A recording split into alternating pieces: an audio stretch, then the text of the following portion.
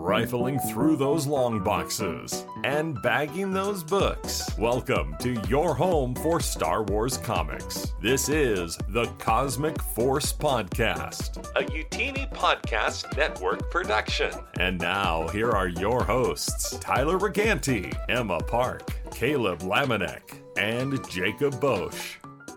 Hello, everyone, and welcome to episode 34 of The Cosmic Force. I'm one of your hosts, Emma Park, and tonight we are doing things a little differently than normal. And by tonight, I actually mean today, because we're actually pre-recording this in the afternoon with Christmas and all. So instead of missing a show for the holidays, I thought it'd be fun to pre-record an episode that's a bit unique to what we've done in the past. So today, we're talking about the Legends miniseries called Jedi: The Dark Side with a special guest.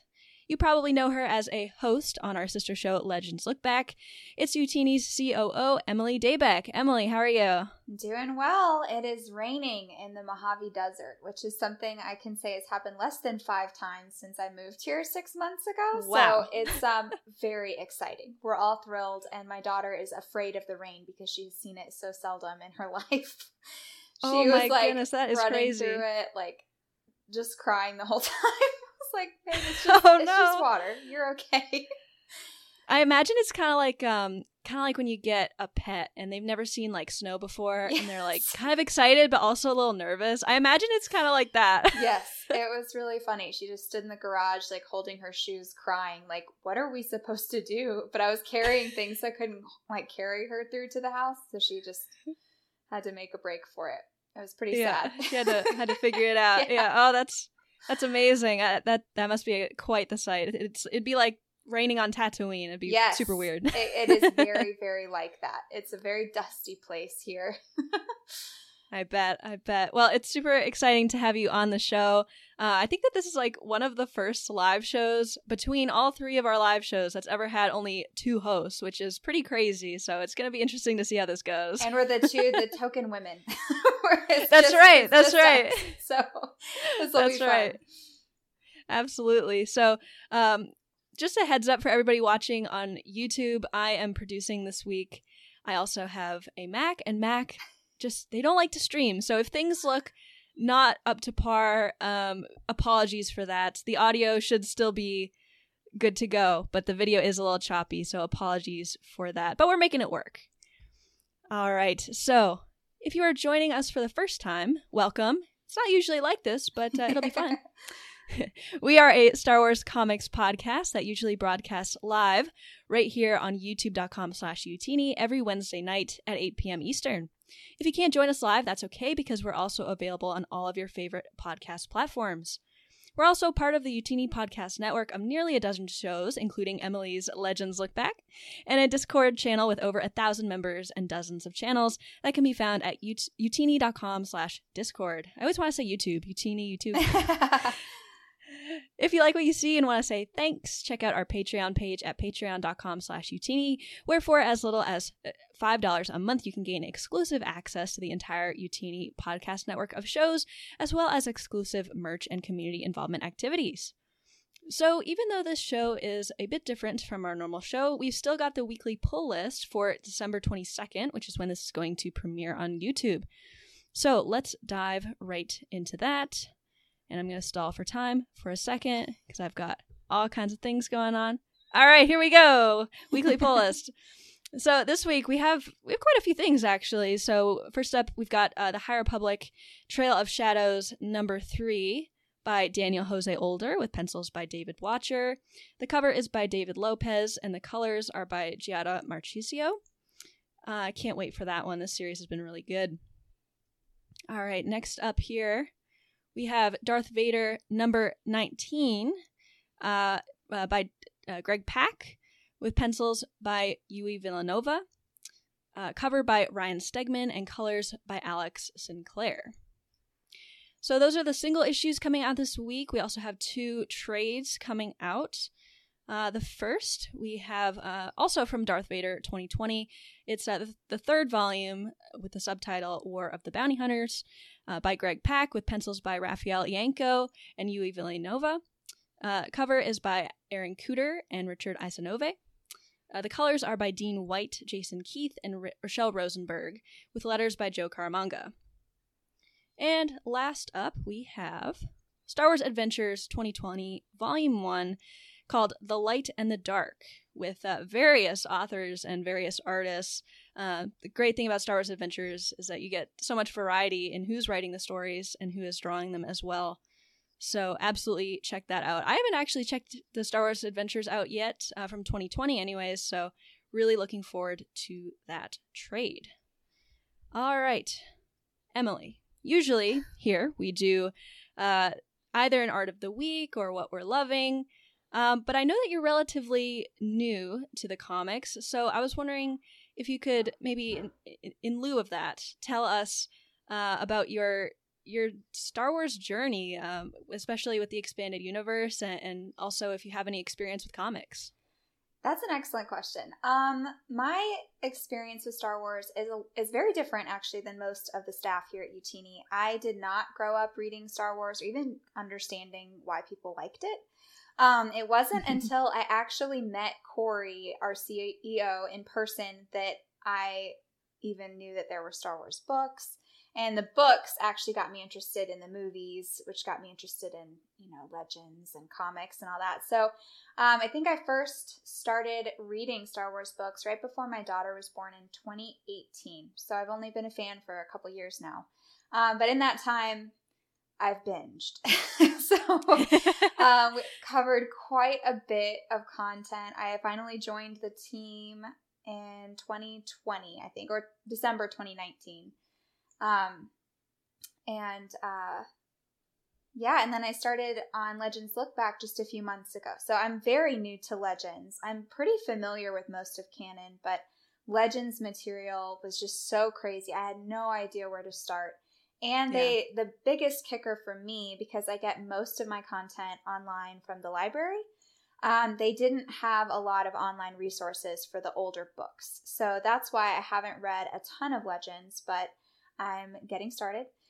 And in fact, we just this past Thursday recorded a comic.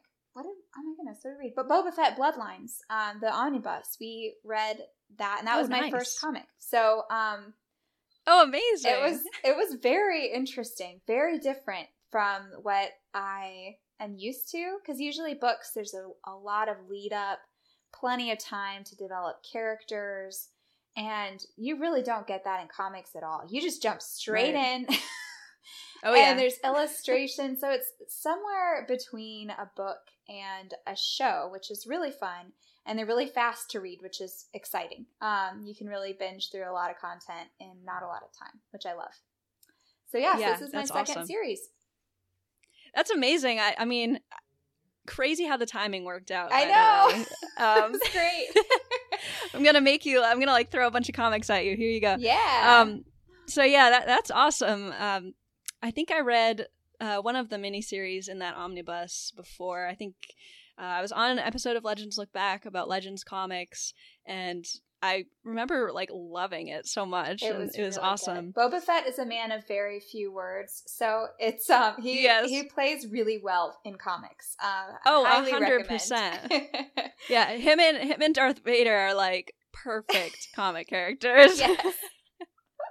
That's awesome. Well, and on another note, I have to say that I really appreciate your perspective on Legends Look Back, because I'm also very new to Legends, and I'm definitely sort of following very closely with the canon side, but have been trying to dabble a little bit in Legends. So I like the newbie perspective as well, along with Jared and Freddie's expert perspective, and Rick's as well. I mean, he's kind of somewhere in between you guys, I feel like. So that's been really fun to watch. Yes, it is always a humbling experience to go on the show knowing as little as I do. So if you are also new to Legends, you are not alone. Just tune into the show and I'll ask all the dumb questions. And so you don't have to. That's my role. But I've really enjoyed it. Freddie and Jared are just experts on all things Legends, and Rick has been collecting for a long time but hasn't read quite as much. So it's a great team to be a part of. Love being a part of that team. Love it. Yeah. And I always say that there's no dumb questions, because if you think it's a dumb question, somebody is always asking it in their head. So there's no such thing as dumb question. That's right. For people That's right. like Thank me. goodness for that thing, right? Yes. All right. So before we dive into talking about Jedi the Dark Side, it is December 22nd. So if you haven't bought your holiday gifts yet, you're probably out of luck. But in case you still need some, we've got an ad just for you. utini.gifts. We'll be right back. And we are back. So yeah, like I said, it might be a little late to get your holiday gifts, but I hope that you get all the Star Wars stuff you want for the holidays, and maybe share some of that Star Wars love with the people that you love this holiday season. All right, let's dive right into talking about Jedi the Dark Side. So a little bit of background information on this. It was written by Scott Ali, with art by Mahmoud Asrar, with colors by Paul Mount, letters by Michael Heisler, cover by Stephanie Rue. It started on May 18th, 2011, and it ended September 21st, 2011. Chronologically, in terms of timeline, it takes place 50 years before the Battle of Yavin. So we're talking about pre-Phantom Menace time. It's going to be included in the Rise of the Sith omnibus, which is going to be out on February 8th. And I don't know this for sure, but maybe it's being covered on Legends Look Back. I know that you probably know as much as I do about that, Emily, but... We have been meaning to go over the schedule for the upcoming spring. Jared probably has that information. We have started to talk about it with the rest of the team. But unfortunately, two of our hosts are moving in the holidays, like during this season. So... it's not super high up on the list, but I will let you know. We will let you know. We always announce on Twitter what we're covering, and it should be on the Utini website as well. Absolutely, yeah. And audience, if you like what you hear from, or if you've read along with us and you like this, you can always tweet Legends Look Back and say that you really want them to talk about this omnibus. We want to hear what you guys want to listen to, because that's important.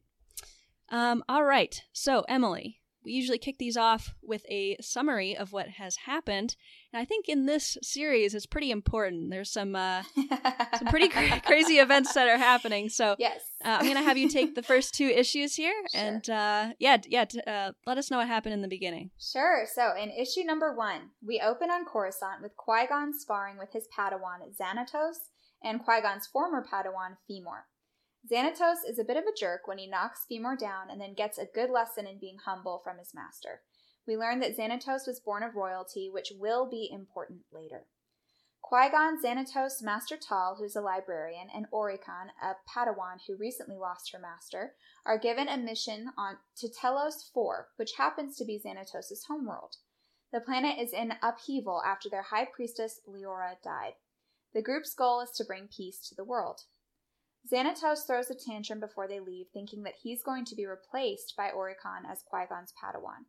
The issue ends with a crash landing on Telos 4 after they are attacked by an unknown group, and they are greeted by Cryon, Xanatos' father. So now we move on to issue number 2, where Xanatos begins really upset and storms away. It's revealed that Xanatos has a sister named Nason, who's been meeting with a suspicious man named Dairaki. Their goal is to give Nason control of the Telos 4 government with this uprising. Meanwhile, Xanatos and Cryon have a conversation about being a Jedi and about Xanatos' heritage. Cryon thinks that Toprawa was the one that killed High Priestess Leora. Xanatos storms away in a flurry of emotions. The Jedi go to the High Priestess's death site. Oricon feels Leora's murder through the Force and collapses. Tal is elsewhere gathering something for her library when she overhears an Antarian ranger talking with a small group about the attack on the Jedi ship. She takes care of them with ease. The issue ends with Qui-Gon and Tal discussing the murder, which leads Qui-Gon to the realization that the killer is a Jedi and yet not a Jedi. Simultaneously, Oricon introduces Xanatos to his sister Nason. Awesome. All right, you absolutely killed those names. Those are some tough ones. I hope that they are correct. There were some strange spellings in this series for sure. For sure.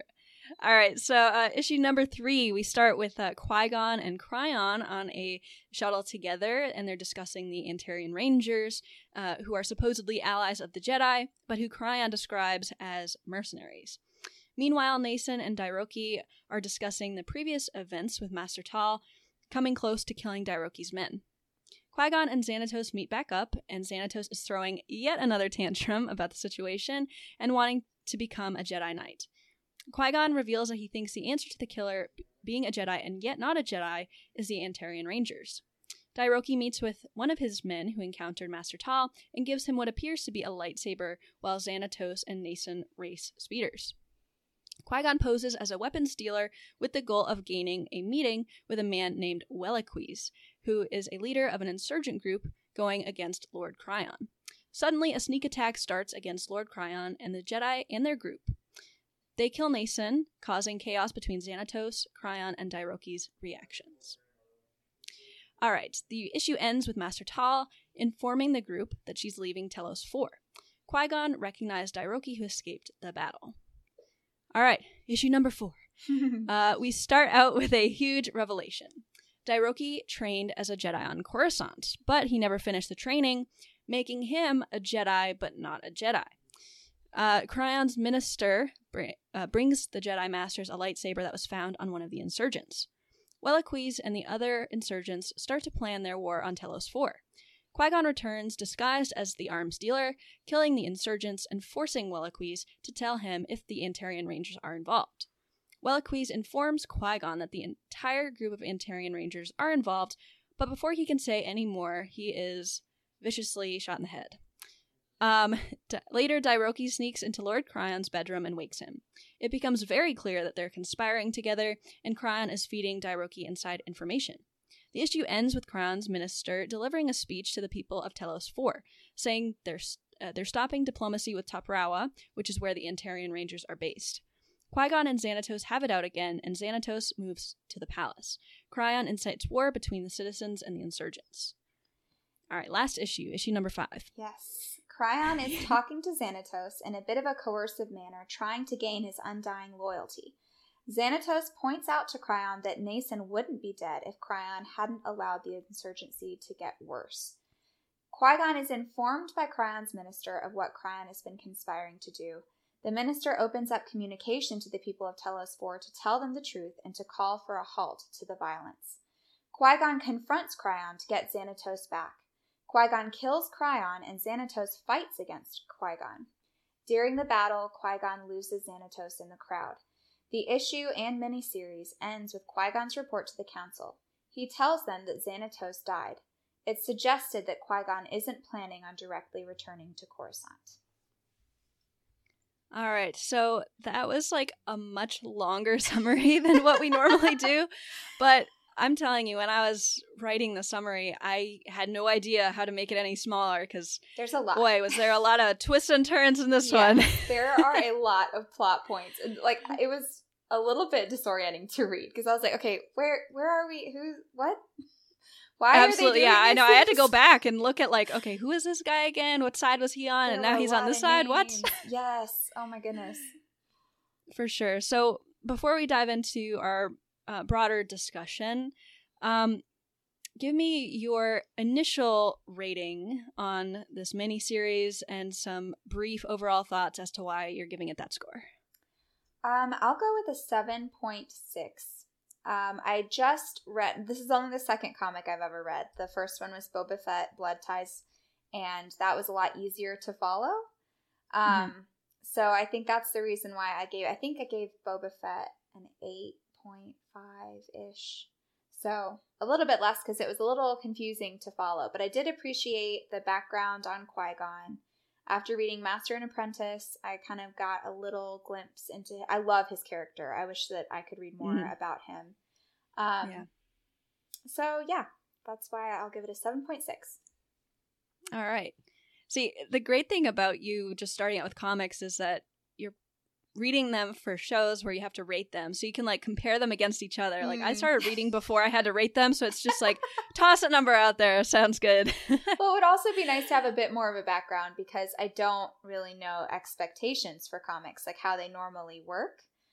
True, yeah. And I'm not used to looking at like and ranking art or lettering. Like there's a lot of elements to comics as a piece of content that is just hard to get a grasp on with just having only read 2 series. But yeah, I can see that too, for sure. So I think I will give this a 6.8. ooh, I know that's pretty low for me. it seems so. I thought, yeah, I mean, I'm usually in like the 8s. That's kind of like, where I'm usually at. But this one, the story was so convoluted to me. I had such a hard, like, when I can't follow a comic and I'm really paying attention to it, like I was while reading this one, like there's a problem somewhere.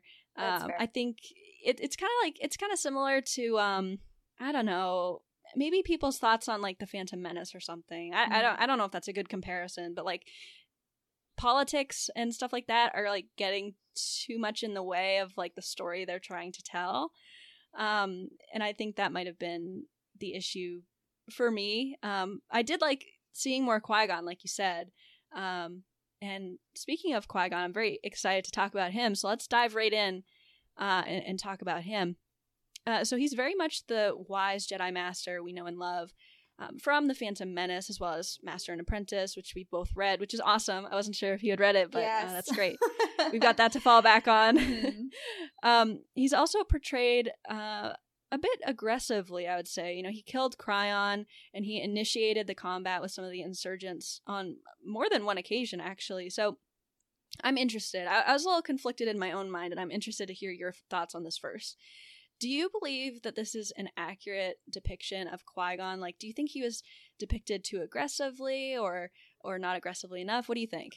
That's an excellent question. I think it was a little more aggressive than we see in the films. I think by the time he gets to Obi-Wan, he's much more pacifist. And I'm wondering if this is kind of his backstory and maybe Xanatos is the reason he changes.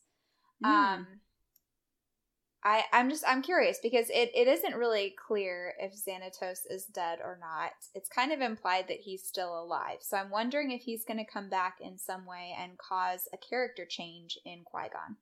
What do you think? So, okay, I already know the answer to that You question, do? actually. Oh my goodness. I do. I meant to look it up before the show, but I ran out of time. When I was looking up things for our Easter egg section, this is a pre-Easter egg. He does appear in, I believe they're young adult or junior readers books, a couple of them, and he runs into Qui-Gon again. So I don't know how it ends or anything, because now I'm kind of like, oh, should I read this? Like, that might be interesting. Yeah. I mean, he's a piece of work. I'm sure he is. Gonna do some interesting things. Yeah, absolutely. I mean, you bring up a good point, though. I think I was taken aback by how Qui-Gon was portrayed, because I definitely didn't see him like that in The Phantom Menace or even in Master and Apprentice, which I know that like one is canon, one is not, but hey, it's pretty much all the same in our book, I think. And so it's interesting to think that maybe he was aggressive and maybe a little angry or something during his time with Xanatos, and maybe that goes away. So yeah, I really like that idea, that line of thinking, because I was a little disappointed with how he was portrayed. But maybe there's hope. Maybe if we read, those books, maybe we'll turn around and see like, okay, yeah, he turns into the Qui-Gon we know. Yeah, I think it's something that typically happens to characters as they age. They get more temperate. They aren't quite as aggressive or hot-headed, but it is, compared to Xanatos, he's quite tame. It also could have been that, like, with them working so closely together, with Xanatos being a more angry, volatile character, that maybe that, because of their Force connection, maybe that was affecting Qui-Gon in some way as well. Not sure. Yeah, these are all good points. So kind of moving towards the end of the miniseries in terms of Qui-Gon's character, why do you think that he told the council that Xanatos died, even though, I mean, I just told you that he technically didn't, but he like I kind of like ruined the question, but like he like pretty much got lost in the crowd, and I'm pretty sure that Qui-Gon would have felt in the Force if he died, so he kind of knew he was lying. I'm pretty sure. I don't know, what do you think about that whole situation? I'm really not sure what to think. Because originally when I read it, I thought he actually did die and Qui-Gon had killed him. Oh, interesting. Because I immediately was like, oh, he's not dead. There's no way. That's interesting. I guess I must have read it too literally, but Qui-Gon said, like, he ran off and Qui-Gon, like, called after him, and then Qui-Gon tells the council that he's dead. So in my naivete, I just assumed that Qui-Gon had actually killed him and just kind of glossed over the fact that he had killed him. But when you bring up that he's not actually dead, it makes much more sense that he just covered for him. So what are your theories? I don't know. I mean, part of me thinks like Qui-Gon could sort of sense with Xanatos being back home that he just wasn't like cut out for the Jedi life. He definitely had a lot of anger and even more attachment now. So, and those are like not good things in a Jedi. So I'm kind of thinking like maybe he was worried that he was going to like turn to the dark side, and maybe he was just like, okay, let's just let him go and do his own thing. And yeah, who knows? I mean, maybe he thought like, oh, he'd be better serving as like ruler of what was it, Telos 4? Mm-hmm. Yeah.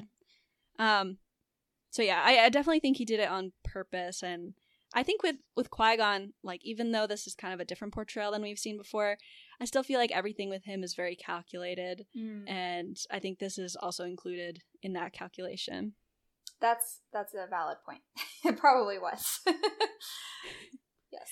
All right. So moving on to Xanatos, I'm really excited to talk about him.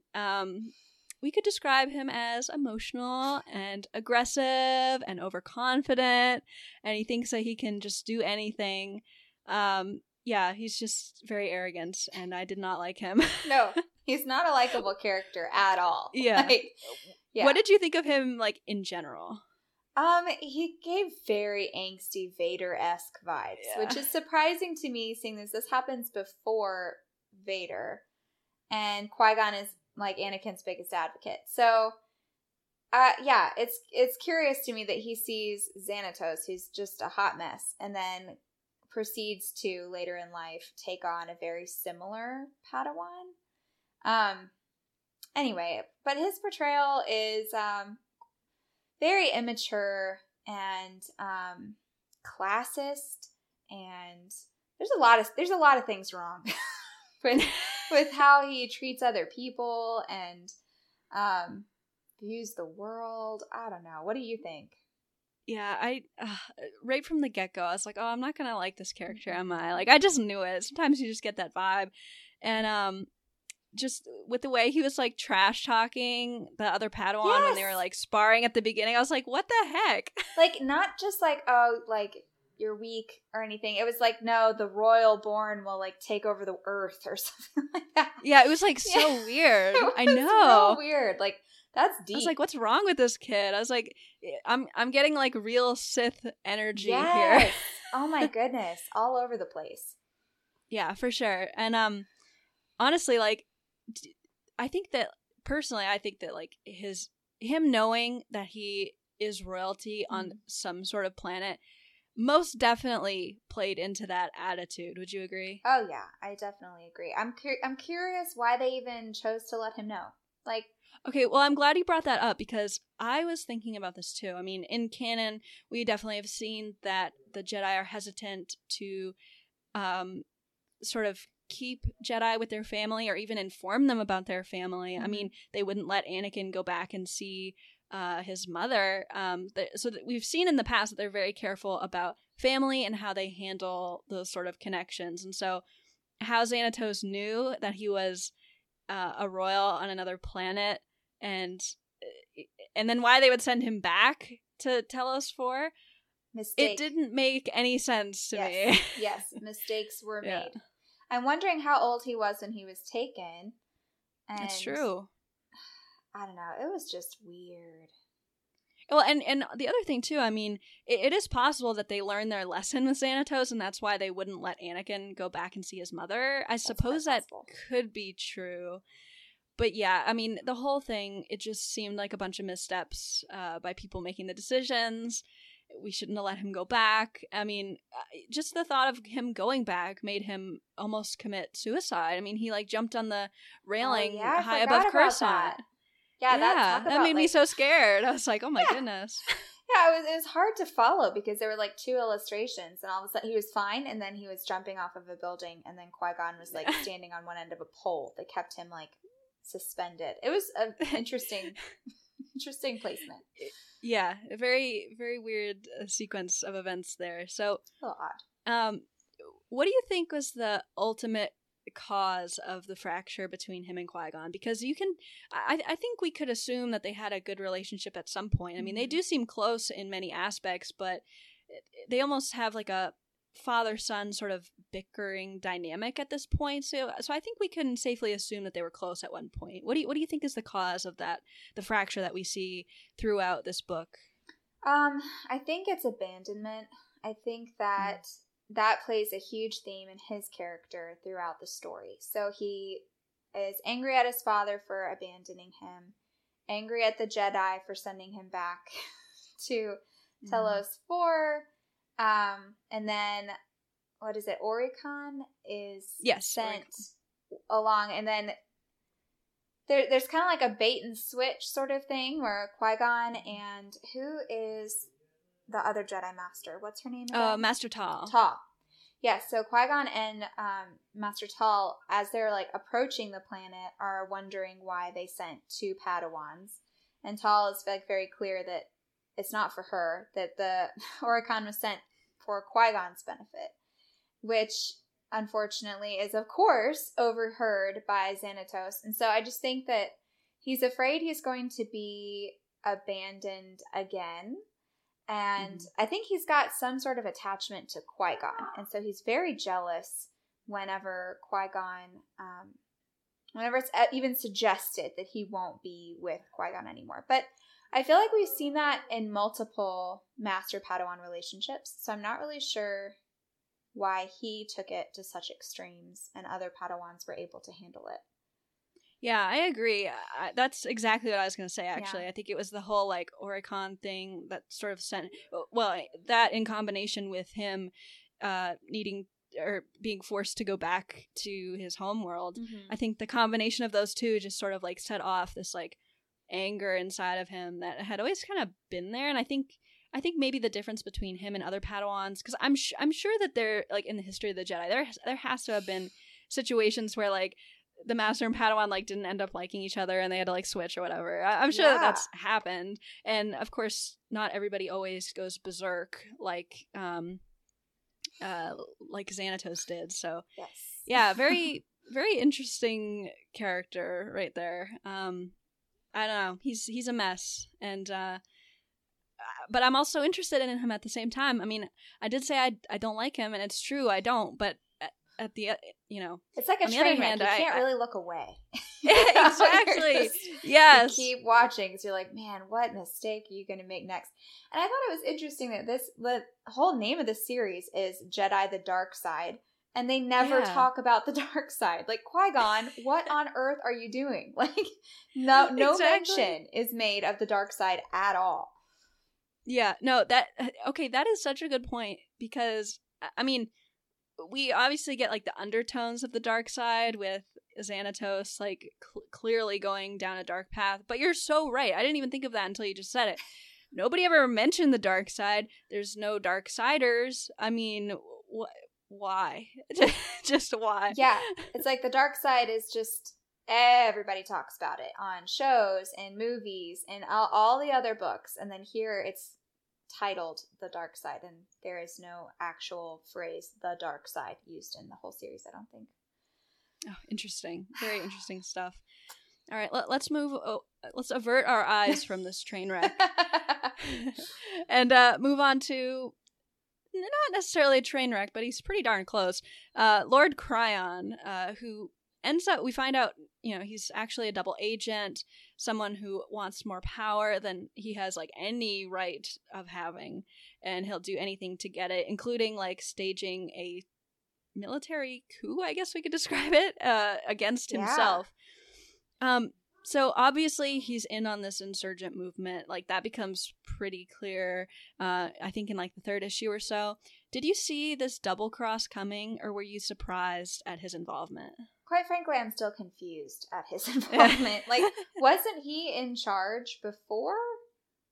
And then he started this insurgent movement, and then a bunch of people died, and then he leaves, and like, I was confused if it was supposed to be like a human race purity, like no non-humans allowed, or I just didn't really understand what his like motive was. Did you understand? I'm glad we're talking about this because the answer is no. Like, no, I didn't really understand it. It was very confusing.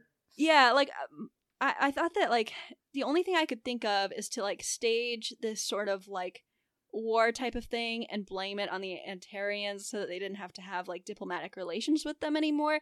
That was like the only thing I could think of. But why he had to like pin it against himself, I have no idea. And the other thing, maybe he was trying to lure the Jedi so he could see Xanatos again. I don't really know. I have no Could be. idea. So he was like, but yeah, that was a very confusing part, though. And I feel like if they made it maybe a little clearer, like that would clear up a lot of our confusion, because it's like, what was the purpose of all of this? I mean, we had the High Priestess that died. Like, that was the whole reason for the Jedi actually being called there, because it was causing like a civilian uprising because they missed their, spiritual leader. But I'm still not 100% sure if like Lord Qui-Gon was responsible for that, if it was like the mercenaries who were responsible for that. I have no idea. Yeah, no clue. I don't even know. I know. There's like no words. If you know, listeners, please let us know. Let us know. Share your insight. Yes, Discord, YouTube comments, send a carrier pigeon. We need to know. One more question about Lord Qui-Gon, who I think at this point, after what we just discussed, we can call him a train wreck too, because who knows what he was doing. Mm-hmm. Do you have any sympathy for him or for his cause? Seeing that I don't really know what his cause even is, no, I don't really get it. He wasn't very clear. It's clear that he has some messed up views mentally of what needs to happen and who should be in charge. But since I don't really know what his cause is specifically, no, I have no sympathy for it. What about you? Okay, no sympathy here either. I think it's bad to kill your people on purpose. It's generally considered like, Yep. I feel immoral. Comfortable speaking for all of you teeny on that. Mm-hmm.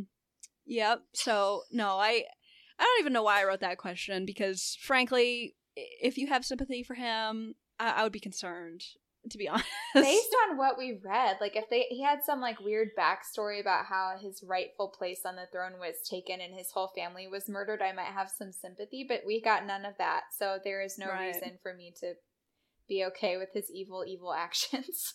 Yeah. I mean, the only reason that I would feel like an ounce of sympathy for him is if we got the story of how Xanatos was brought to the Jedi, and if for some reason he was like taken without his consent or something like that, then I could feel some sympathy for him. But yeah, that's a good point. We had like zero information on why he was doing what we were doing. I mean, there's probably some information like hidden in there, but I mean, I read this thing 3 times. I still don't understand. That makes me feel better. I reread those pages several times, and then I just thought maybe it'll get clearer later. Maybe it's one of those like slow releases.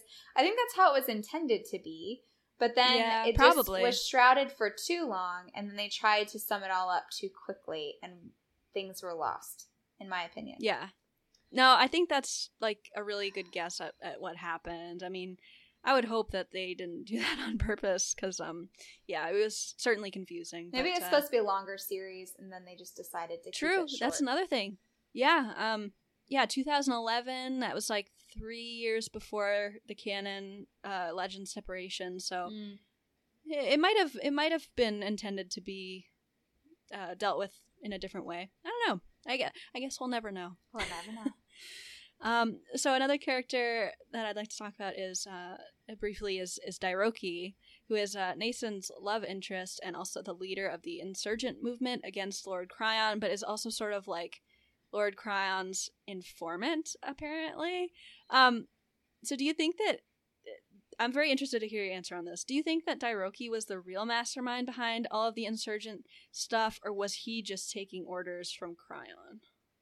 I think that he was taking orders for the most part, but he was advanced enough as a warrior to be given more free reign.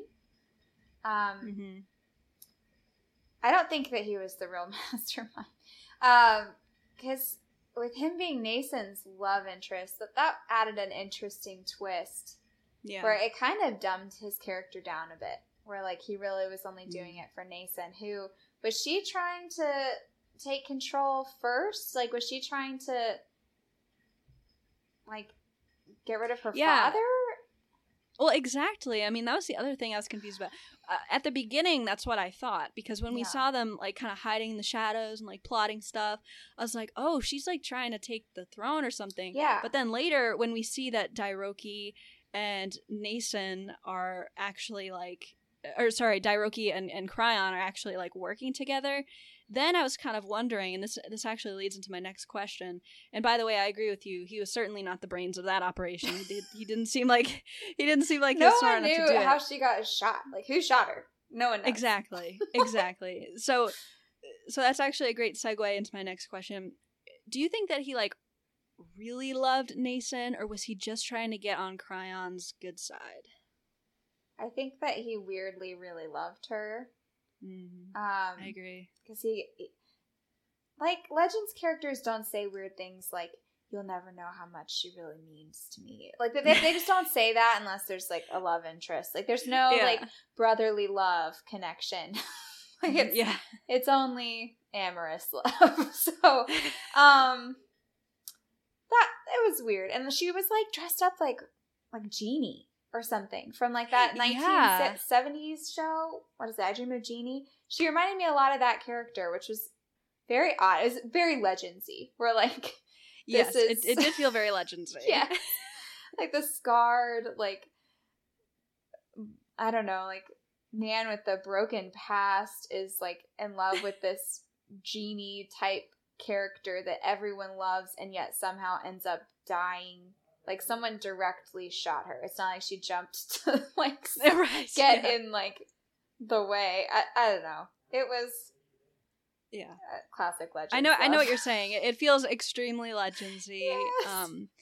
And yeah, I actually do agree with you. It doesn't seem like it doesn't feel like he's smart enough to like make the connection like, oh, if I love his daughter and like treat her well, then I'll get on his good side. He doesn't seem smart enough to figure that out. So I think it's a safe bet to say that like somehow they really loved each other, which is very interesting.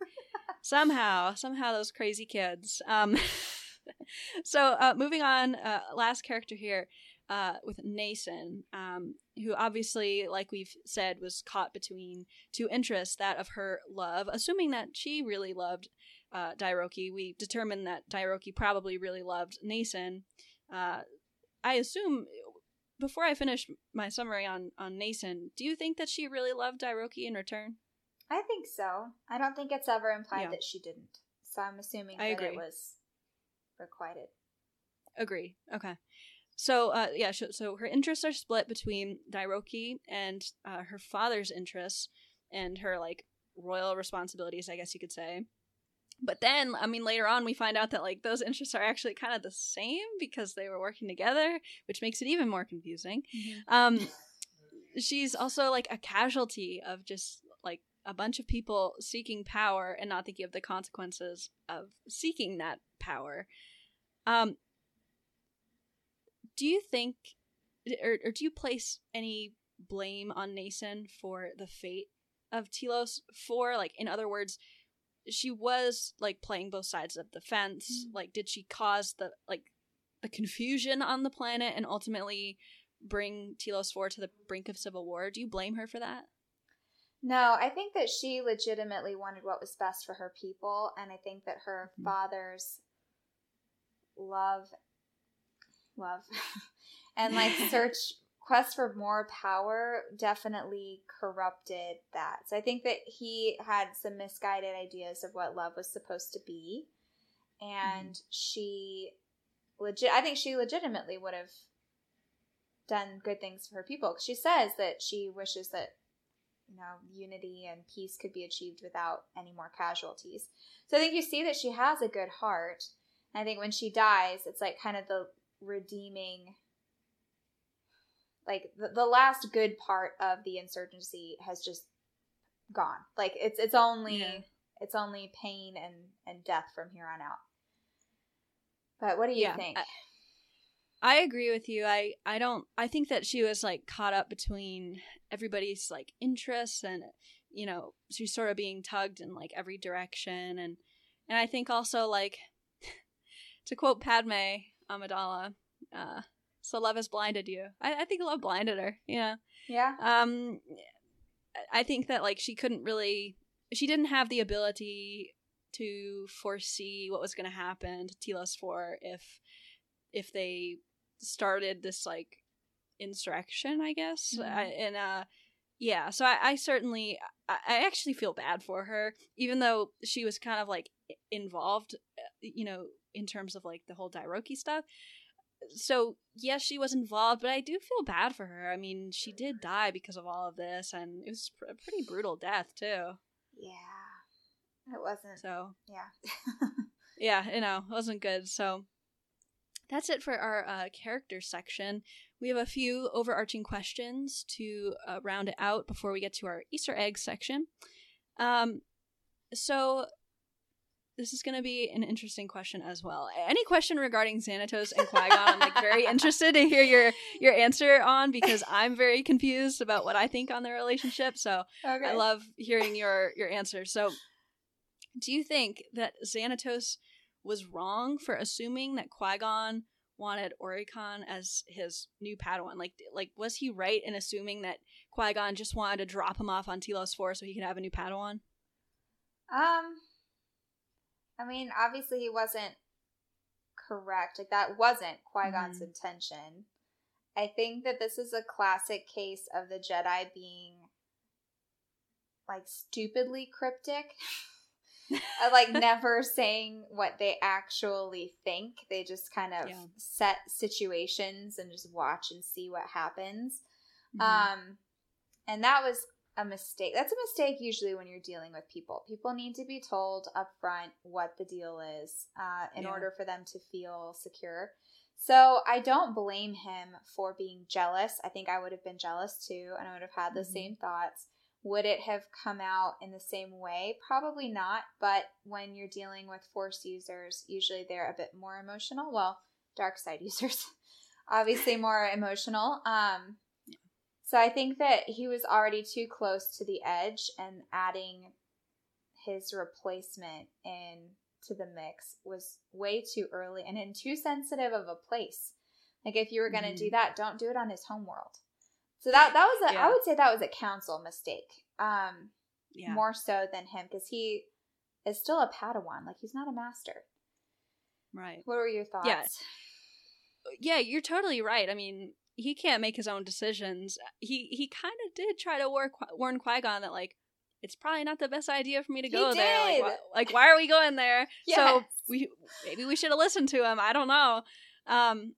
But I think that if I was in his position, I would have been suspicious too. Like, oh, you're trying to, like, just drop me off at the easiest place you can think of. I absolutely would have been suspicious, especially where Ori-Con just lost her master and Tal doesn't want a Padawan.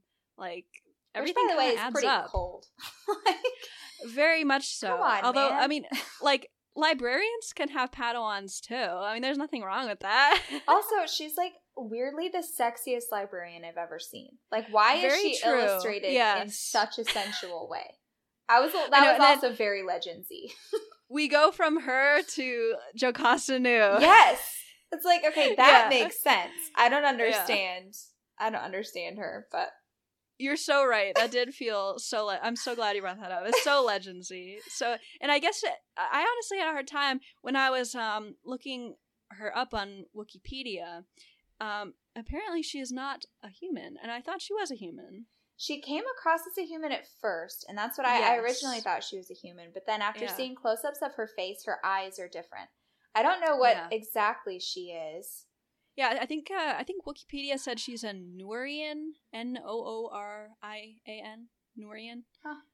I don't know if I've ever seen one before, but they're like extremely human-looking with some different eyes, so that's cool. And apparently they have a love for information, which is also great. Do you think Qui-Gon was going back to the council like they suggested at the very end, or do you think he was going on a mission and doing something else? Because he was very, like you said before, he was very cryptic with Xanatos, and he was also very cryptic with the council about what he was going to do at the end. He was. And it is very interesting that this was the end of the series, because we don't get a follow-up. Maybe you have the answer, but he kind of, it seemed to me like he needed to do some soul searching, some way seeking, if you will, and I'm unsure whether he was going to find Xanatos and try to bring him back to the light. Maybe he just didn't want to admit that Xanatos really went over to the dark side. Maybe he didn't want to say that to the council. That's why he told him that he was dead. Yeah.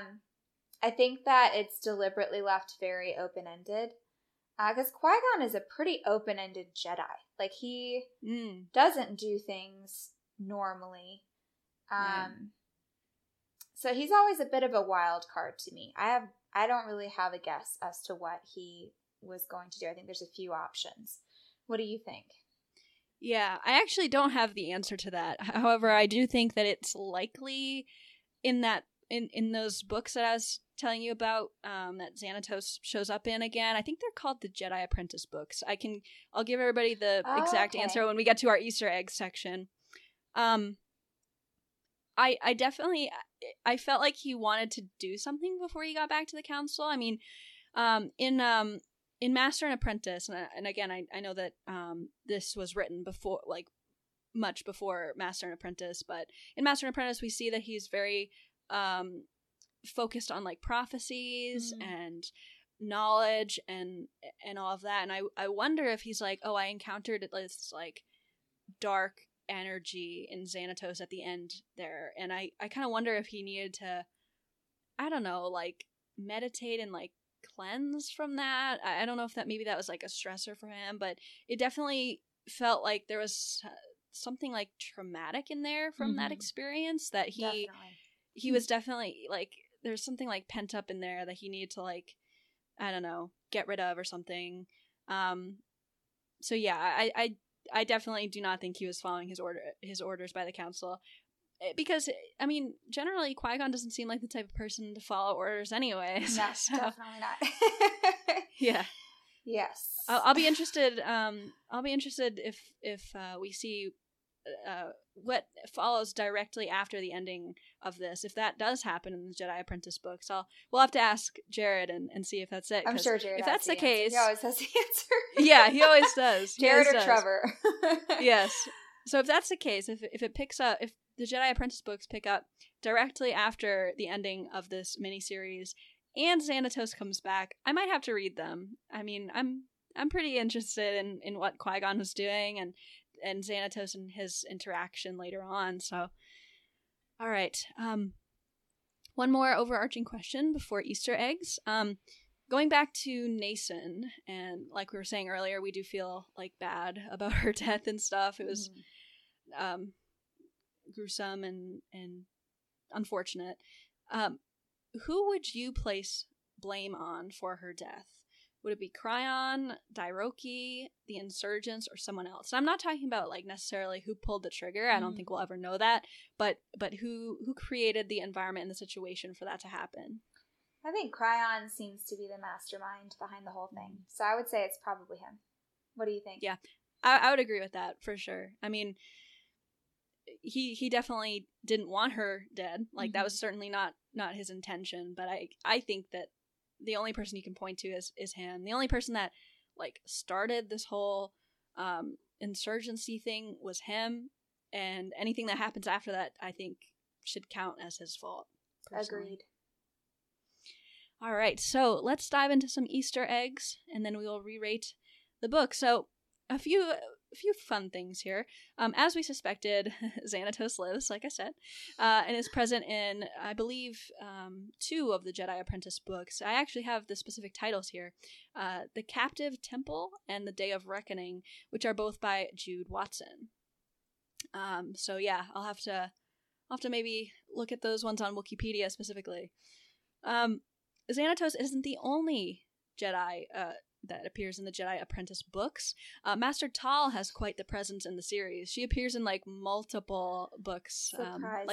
way more than 2. Yeah. Now, granted, she's really cool, but you don't make a sexy character cool. and have them completely die unless they're dressed up like a genie, in which case. Correct. Yeah. If you're dressed up as a genie, you're a goner. That's all I gotta say. You're out. Next up, we have Xanatos suggested that a diplomat should go to Telos 4 in their stead. He specifically mentioned Master Dooku, who was a Jedi at this time. He wasn't the Count Dooku that we know from the prequels. So interesting mention there. I think things would have gone better for Xanatos had Dooku gone instead. It's weird though because there are some parallels between those 2 characters. Like both are noble born. Yeah. They go to the dark side. Yeah. So I don't know that it would have ended much differently. Oh, you're so right. Oh my god, I didn't even think of that. You're right. Yeah, he's a count. Oh my goodness. Jeez, talk about another interesting character. Oh my god, I could talk like all day about Count Dooku. He's so interesting. I always get excited whenever he's mentioned. Me too. Yeah. One of my favorites. Master Tal foreshadows Naboo as being a place that she senses will have a significant event happen there.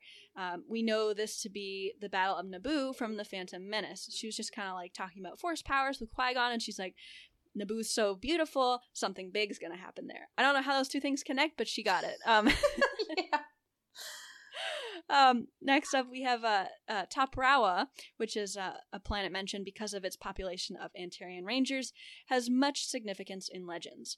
The Death Star super laser was designed on this planet, and there was also a rebel base where spies could give information to Alliance leaders on Toprawa. So it's got a really big presence like later on in like the original trilogy era, New Republic era.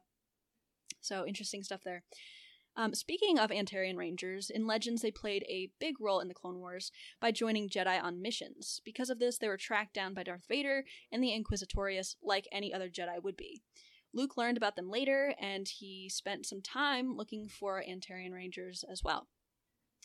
And lastly, after informing the Council that his lightsaber was destroyed in the duel between himself and Cryon, the Council tells him they will have a Kyber crystal, spelled Kaiburr crystal, for him, for his new lightsaber. This is the old way of spelling what we now know as the Kyber crystal, but they have essentially the same function in canon and legends. So that was just kind of a nerdy spelling thing that I wanted to point out. Oh, I definitely noticed that. I was like, that's not right.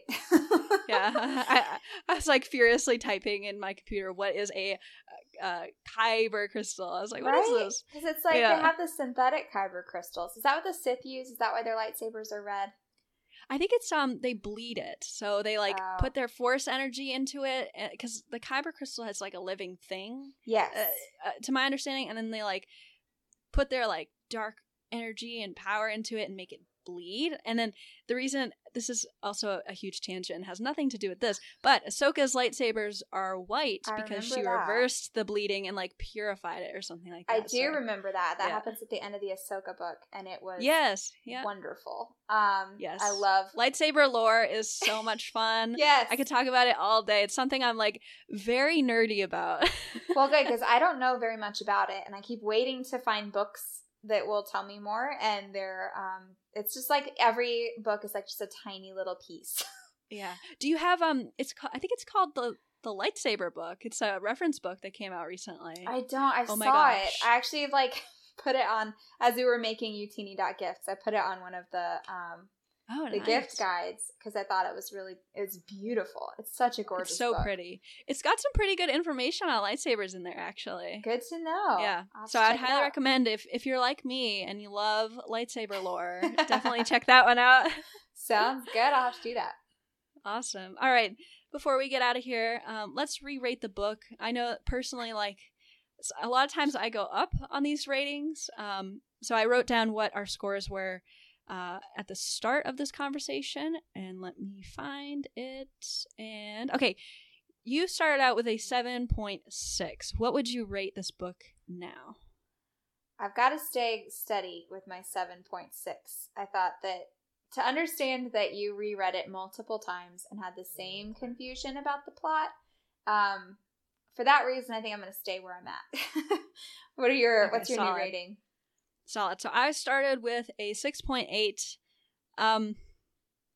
Is it bad that I want to go down? I thought about going down, but I was like, no. It's just, I mean, they tried. They did try, and I feel so horrible doing that. I really do. So I'm just gonna bring it down by 0.1. I'm gonna, 6.7. Merry Christmas. Yes, Merry Christmas to the creative team here. I really hope you're not watching this. I know it would have been really great if it was like twice as long, and you could have like exactly embellished. We some needed of the more political time stuff with them, mm-hmm. and I'm not saying like this was bad like at all. I'm just saying like it was definitely confusing, but I did like the characters. I mean, if they're very close to making me read Jedi Apprentice books, which I never thought I would ever do. So that has to count for something, right? It does. It does raise a lot of questions. It definitely whets my appetite for more. Yeah, 100%. So we'll give it some brownie points for that. I know those don't count for real points, but all right. That'll do it for this episode. Emily, thank you so much for coming on and for making this your second ever comic. It was super fun. Thank you so much for having me. It was really fun to be able to discuss with only one other person. I don't think either of us have ever done that. Yeah, it was fun. It was, the conversation really moved. I got to talk a lot more than I do most of the time. Mentions look back. Just because most of the time I have no idea what's going on. But yeah, so thank you so much. I appreciate you taking the time out of your day to have me on the show. Absolutely. Well, you're welcome back anytime. This was a blast. All right. So don't forget to like and subscribe to the show right here on YouTube, where you can watch us live every Wednesday night at 8 p.m. Eastern. We also encourage you to subscribe to our audio version on whatever podcast platform you listen to. Be sure to visit utini.com for reviews, articles, and news for every single story in the Star Wars galaxy. We encourage you to join our Utini Discord community by going to utini.com/discord, and you can help support the show by heading to patreon.com/utini and start receiving exclusive perks starting at just $5 a month. A special thank you to JG Kars, OK Endar, Cheryl Bell, Patrick Ortiz, Carl Sander, and Earl Q on our Jedi High Council, and Matt Billington, Tyler Latour, Kyle Hickman, Elizabeth Cloutier, Jason Mitchell, Freddie C., and Sally and Chris Eilerson on our Alliance High Command for their amazing support. You can tweet at the show at Cosmic Force Show or at the host individually. I'm at IrmaJedi26, and Emily is at Darth Daybeck. Thanks again to Emily for hosting with me, and a special thank you to our listeners for joining us. See everybody next week. Happy holidays, and may the Force be with you.